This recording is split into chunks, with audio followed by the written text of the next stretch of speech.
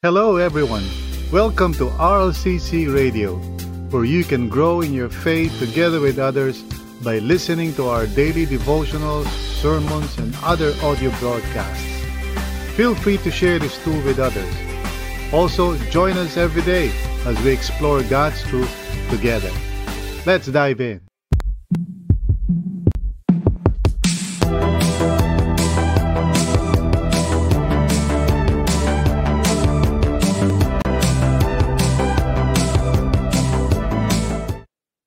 Pinupuri ko ang ating Panginoon sa pagkakataon muli na ibinigay niya sa atin to come together, to join together as one online community, to listen to the Word of God dito po sa ating Morning Devo. So ating ihanda ang sarili natin. Let's just prepare ourselves and be in the right posture of listening. Wag po tayo mag-multitasking. Bitawan muna natin kung ano man yung ginagawa natin, kung tayo ay nagwawalis or whatever, just sit down and posture yourself, your whole being, upon the presence of the Lord so that we can hear Him speak to us by His Spirit and in our spirit as well. So, ang topic po natin, like I said, is learning to listen to Jesus. Luke 9:28 to 36. Being a disciple of Jesus is not just about going through the motions of attending church every Sunday or attending Bible studies. Sometimes people understand, being a Christian in this way, which is of course very common, no? Na para bang it's all about just making sure that you attend, no? Even pastors and church leaders sometimes think that the best thing talaga is just to attend. But attendance, of course, good as it is, no? It's not really the essence of following Jesus. The essence of following Jesus is learning how to listen to Him. And it's a day-to-day, commitment, a day-to-day, learning experience, how to listen to the Lord, how to discern His voice. And truly, this is what we need to learn. No matter kung gaano ka nakatagal na as a Christian, as a born-again Christian, you need to learn how to listen to Jesus and be able to reject, of course, the voices that are not of Jesus. And pay attention to what He's saying to you so that you can obey Him faithfully. So each and every day, this must be the desire of our hearts, to learn how to listen to Jesus. We come now to this passage that is, of course, quite familiar, I'm sure, to a lot of you. At ito yung tinatawag na transfiguration. And it is found in Luke 9:28 to 36. Again, after the passage yesterday that we talked about, kung saan, the disciples were asked about who Jesus was and they made the right confession. It's really the turning point of the Gospel of Luke, kung saan, the disciples would be trained talaga on what it means to follow Jesus. Now, fundamental, of course, dito is really listening to Jesus. Kaya let's look at Luke 9:28 to 36 para maunawaan natin how the Lord really emphasized and reiterated itong very important aspect of discipleship, which is no other than listening to the Lord. So let's look at verse 28. About 8 days after Jesus said this, meaning to say yung sinabi niya na some of them, would not taste death until they see the kingdom of God or experience it. So about 8 days after Jesus said this, He took Peter, John, and James with Him and went up onto a mountain to pray. As He was praying, the appearance of His face changed, and His clothes became as bright as a flash of lightning. 2 men, Moses and Elijah, appeared in glorious splendor talking with Jesus. They spoke about his departure, which he was about to bring to fulfillment at Jerusalem. Peter and his companions were very sleepy, but when they became fully awake, they saw his glory and the two men standing with him. As the men were leaving Jesus, Peter said to him, "Master, it is good for us to be here. Let us put up 3 shelters, one for you, one for Moses, and one for Elijah." He did not know what he was saying. While he was speaking, a cloud appeared and enveloped them, and they were afraid as they entered the cloud. A voice came from the cloud saying, "This is my son, whom I have chosen. Listen to him." When the voice had spoken, they found that Jesus was alone. The disciples kept this to themselves and told no one at that time what they had seen. Well, this is the word of the Lord for us, and this is what we're going to meditate on by the grace of God. So let us pray. Wherever you might be, would you close your eyes and just bow your head? Tayo po'y manalangin. Our Father, thank you for this morning. Thank you for your grace sa aming lahat. Thank you for waking us up, for those of us na nasa Pilipinas. And for those who are abroad, thank you for giving each one a full day, Panginoon, in your presence. And now, O Lord, nandito po kami sama-sama from different parts of the world, ready to listen, Panginoon, to what you are going to say to us. May your Spirit move in our hearts and speak to us, O Lord, so that we would truly encounter you and experience your presence right here in this online place of grace. So maraming salamat po, Lord. Nothing is impossible with you. Kahit magkakalayo kami, we can be one in your presence, Panginoon, through the work of your Holy Spirit. So right now, Panginoon, we just commit to you itong pag-uusap namin, and we trust that you would guide everything that I would be saying. Grant me the words to actually say and the way to say them in accordance with your will, Panginoon. Maraming salamat po. Thank you, Lord. We love you and we praise you. In Jesus' name. Amen and amen. So we want to talk about learning to listen to Jesus. I want everyone to understand, no, lahat po tayo, regardless kung gaano tayo katagal sa Panginoon. And this, has come to me, more forcefully or significantly, in the recent days, na talagang learning how to listen to Jesus is so crucial sa ating day-to-day walk with the Lord. It's really the essence of it all. It's not so much yung participating in Christian activities, good as they are. I'm not saying na mali yun. It's just that what we need to really understand is that the Lord is calling us to follow Him, to listen to His voice, and to discern kung ano yung purpose and will niya sa atin so that we can obey Him faithfully each and every day. And this has to do with everything sa buhay natin. Most of the time, dahil siguro hindi natin naiintindihan ito, we make choices and decisions in our lives purely out of our own instinct or our own will, without considering what is the will of the Lord. Even in our prayers, we sometimes approach God telling God what we want, rather than asking Him what He wants. So there's a lot of change that needs to happen sa atin, fundamentally speaking, upang sa ganun matuto tayo how to really be faithful disciples of Jesus. And for me, that's my really desire, in my heart, to make faithful disciples, to produce faithful disciples by the grace of God. Faithful and fruitful, of course. So, sa umagang ito, let's just learn, and as we will be learning actually, from here on, from the Gospel of Luke, It's all about discipleship. It's all about being a true follower of Jesus. And from here on, from chapter 9 until matapos yung the Gospel of Luke, there will be a repeated emphasis on following Jesus.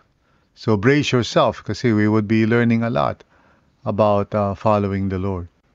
So today we want to ask the question, why is it important for us to learn to listen to Jesus? Bakit ba yun ang essence, no, ng ating discipleship? Well, there are three reasons, once again, no? As we look at this passage and as I've meditated on it, I'd like to share with you what the Lord has impressed upon me. Now, you may have other thoughts as well, and it's okay. But here are the three reasons I believe why it's so crucial that we really learn how to listen to Jesus. First of all, God has appointed Him as our only true Savior. I know for some of you that may be parang basic, but it's good for us to always be reminded of that. He's the only one who is truly our true Savior. So, verse 28 to 31. So, balikan natin. And let's read that passage, 28 to 31.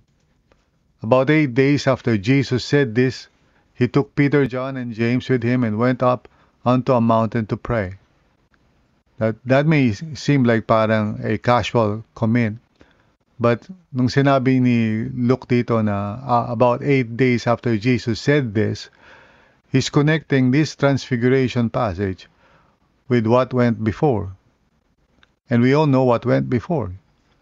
Kasi tinanong niya mga disciples niya, especially si Peter, tinanong niya, who do you say I am? And it was Peter who said, you are the Christ of God. And so very important na we tie up itong transfiguration passage na to with what went on before that, which is crucial because the identity of Jesus is becoming more and more clearer sa mga disciples, even though at first parang they were quite bewildered and they couldn't understand the things that were going on, like for example when Jesus rebuked the winds and the storm and it just stilled, suddenly. Ang question nila is, what kind of person is this? Who is this person? They knew Jesus was a good teacher, he was a prophet and so forth, but he was commanding, nature. And he was multiplying loaves of bread and fish to feed 5,000 people. So, yung mga disciples were really, di na nila malaman how to reconcile all those things na na-experience nila. But up to that point when they were asked, so who do you say I am? And they were able to come to that confession, you are the Christ of God. You are the Messiah. And so this ties up actually dito sa transfiguration. So what we are reading here, confirms and really strengthens, yung confession ni Peter. So they went up into a mountain to pray. And interestingly, every time there is something significant, it is always in the context of prayer. Do take note of that. Very important yun. Verse 29, as he was praying, the appearance of his face changed, and his clothes became as bright as a flash of lightning. Now, this could very well be what he was saying earlier, na some of them, and in this case, Peter, James, and John, would not see death until they actually experience the kingdom of God. And this could be it, itong transfiguration. Two men, Moses and Elijah, appeared in glorious splendor talking with Jesus. And they spoke about his departure, which he was about to bring to fulfillment at Jerusalem. Now, the word departure, of course, is very important because the Greek word for that is exodo, which is Exodus. And of course, Moses and Elijah being there representing, the Old Testament, the law, and the prophets. They were there, basically. And they were speaking about this Exodus that Jesus is going to fulfill. Okay? And it's not just a mere exit or departure from earth, This is really salvation, It's a term for salvation. He's going to bring about the salvation of everyone who believes in Him. And that's really the significance of that. And it's important for us to understand how this incident and the incident before it all tie together to tell us basically that Jesus is indeed our only true Savior. He is the one sent by God to save the world from our sins and to bring us into the kingdom of God. Now I know now for some of you, this is already something now settled in your heart and in your mind. But please understand, yung kanyang salvation, the one that He, of course, fulfilled for us, is not just about yung dying on the cross, which is of course the most significant aspect because it's really the starting point of everything, no? He gave Himself up to die on the cross, to pay for the sins of the world and to redeem us and to reconcile us with God. And that is of course so crucial. But then of course it doesn't end there. The Bible says that he died on the cross and He was buried, but He rose again from the third day as He prophesied. And then after He rose again, He taught His disciples for a while, and then He ascended into heaven. And the Bible says that He, sat down at the right hand of God. So He died, He resurrected, and He ascended, and He poured forth His Spirit upon His disciples. And He commanded them to make disciples of all nations. Now, it's just, I know I'm just reviewing these things, but very important na maunawaan natin that the salvation that God, through Jesus, fulfilled, no, is more than just yung tungkol sa forgiveness ng ating mga kasalanan. And this is important because as we live our lives each day, the Lord did not just save us one time by forgiving us. He is, in fact, right now, saving us from the presence of sin in our lives. And He continues to do so until the very end. So, tayo po ay ika nga sinisave ng Panginoon. He died on the cross. He was buried. He rose again from the dead. He ascended into heaven. He sat down at the right hand of God. And He poured forth His Spirit upon His people. And He continues to reign until one day He will return as Lord of all. Salvation must be viewed in its entirety, no? Not just in one aspect. That's why we have to listen to Him. That's why we have to pay attention each and every day. Kasi the Lord intends not just to save us, once and for all, as some would like to teach about it, but really to save us, yes, that's true, once and for all, but to start a process of redemption sa buhay natin. And so we listen. We listen to the Lord very carefully each and every day. Now the second reason is this: God has set Him apart as unique and better than all.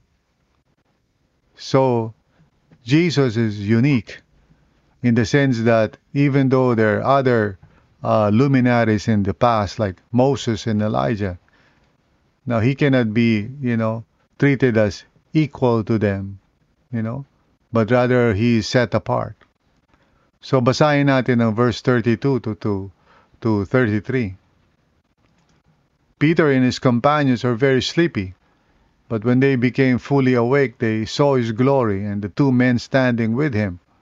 Now notice nyo that they saw His glory, no? And then the two men standing with Him, even though they also appeared in glorious splendor, as we are told in the previous verse. Pero in this case, what they saw was the glory of Jesus. And then verse 33, sabi niyan, as the men were leaving Jesus, Peter said to Him, Master, it is good for us to be here.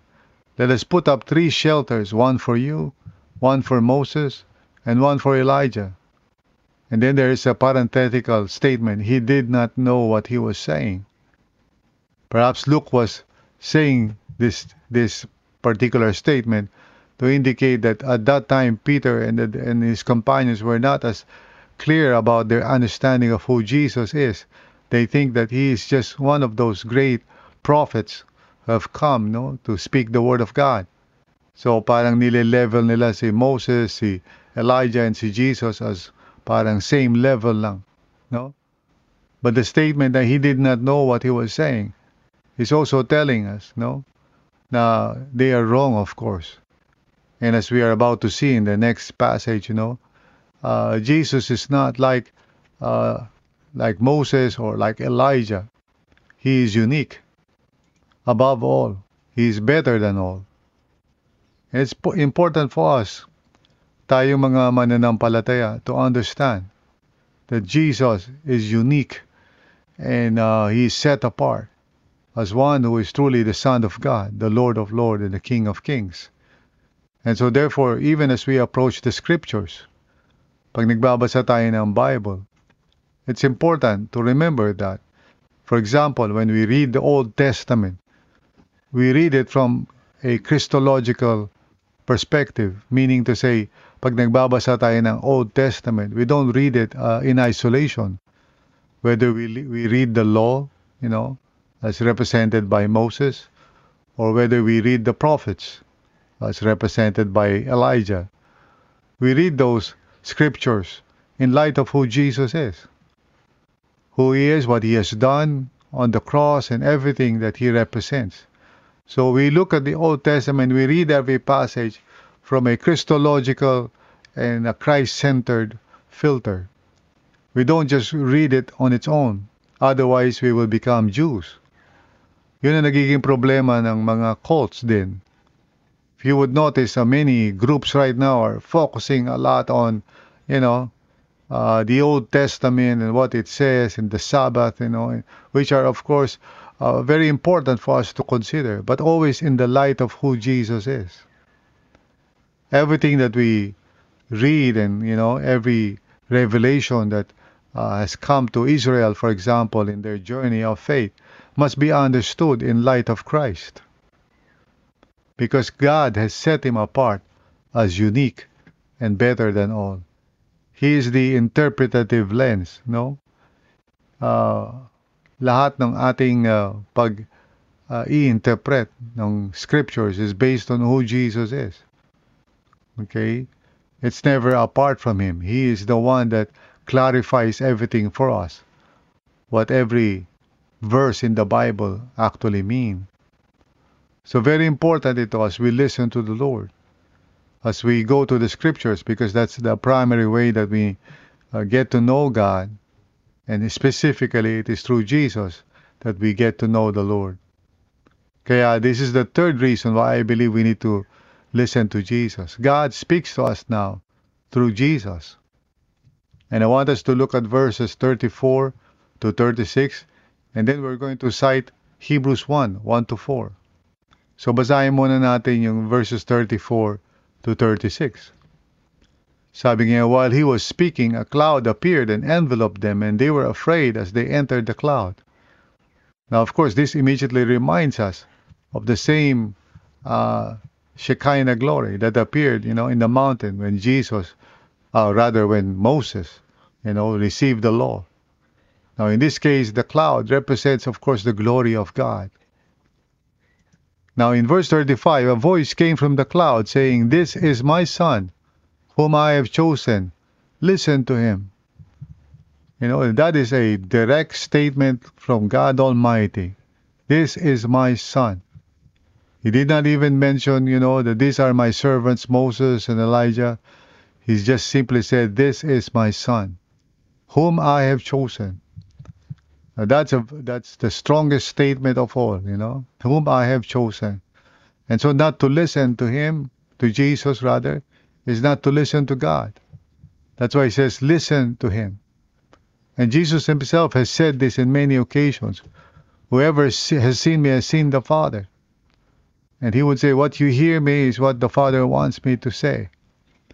So very important na makinig tayo sa Panginoon. Now verse 36, when the voice had spoken, they found that Jesus was alone. Now the disciples kept this to themselves and told no one at that time what they had seen. Probably it was so, fantastic and so, talagang life transforming that probably it was hard for them at that time to even speak about it. But later on, when Jesus died and rose again from the dead, and he ascended into heaven and sat at the right hand of God and poured forth his Spirit, then they were able to speak and tell people about this thing that happened. Now I want us to look at Hebrews 1:1-4 so that we may understand this better. Sabi sa verse 1 ng Hebrews 1, in the past God spoke to our fathers through the prophets at many times and in various ways. But in these last days, verse 2, he has spoken to us by his Son, whom he appointed heir of all things and through whom he made the universe. Now verse 3, the Son is the radiance of God's glory and the exact representation of his being, sustaining all things by his powerful word. After he had provided purification for sins, he sat down at the right hand of the Majesty in heaven. And so finally in verse 4, so he became as much superior to the angels as the name he has inherited is superior to theirs. Now, of course, all this means to say that right now God speaks to us through Jesus. Very important sa buhay natin as we live day by day, that we learn how to discern His voice. That as we live our lives here on earth, that we really pay attention to Him. Why? Because God has appointed Him as our only true Savior. God has set Him apart as unique and better than all.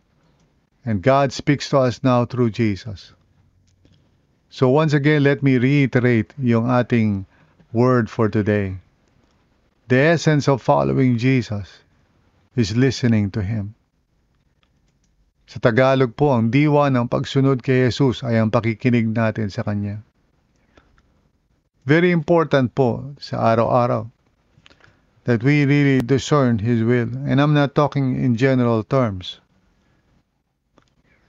Some people, of course, they live their lives and they would say they believe this, listening to Jesus. But they just continue on making decisions in their lives based on their own thinking and desires, rather than really committing themselves to a time of discernment. Kapag tayo po ay, nabubuhay sa mundo nang hindi natin naririnig ang tinig ng Panginoon, it's like being lost all over again. For example, to just be more specific, kung tayo po ay isang small group leader, we need to take the time to really discern, is this the will of God for me? Is this what the Lord wants me to do?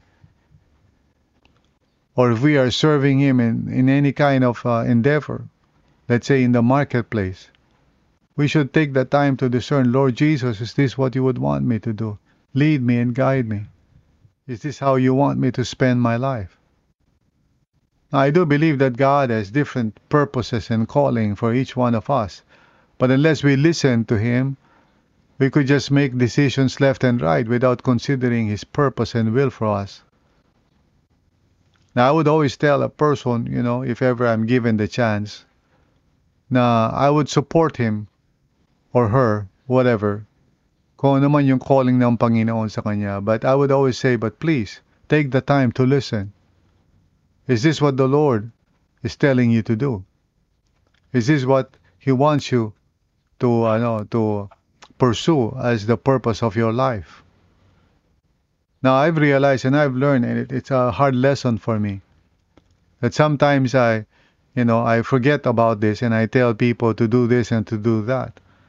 And sometimes they might feel guilty because they're not able to do this and to do that. Until it dawned on me, what is important is not what I say, but what Jesus says. If the Lord tells you to serve Him in the marketplace, then you must do so with all your heart. If the Lord tells you to serve Him as a pastor, then you must do so with all your heart. If the Lord tells you to serve Him as a small group leader, then you must do so with all your heart. What is important is to know what the Lord is saying to you and to listen to Him well. This is something na kailangan maunawaan natin. Now, I'm talking about ministry, but for some maybe, His calling is simply for you to surrender your life to Him. And that is really the more important point. Bago pa sa ministry, it's all about surrendering our life to Jesus. And maybe the circumstances that are going on in your life are all pointing in that one direction. He wants you to give up your life and surrender to Him and believe in Him as your Savior and Lord. Tayo po'y manalangin. Father, first of all, I would like to pray for everyone now maybe right now they're realizing that you are calling them to follow you. I pray for them that by the grace of God, they would respond well. Lord, maybe yung mga circumstances ng buhay nila are all pointing toward this decision. At dalangin ko po, dear Lord, na magkaroon sila ng ganung courage to step forward to follow you as their Savior and Lord.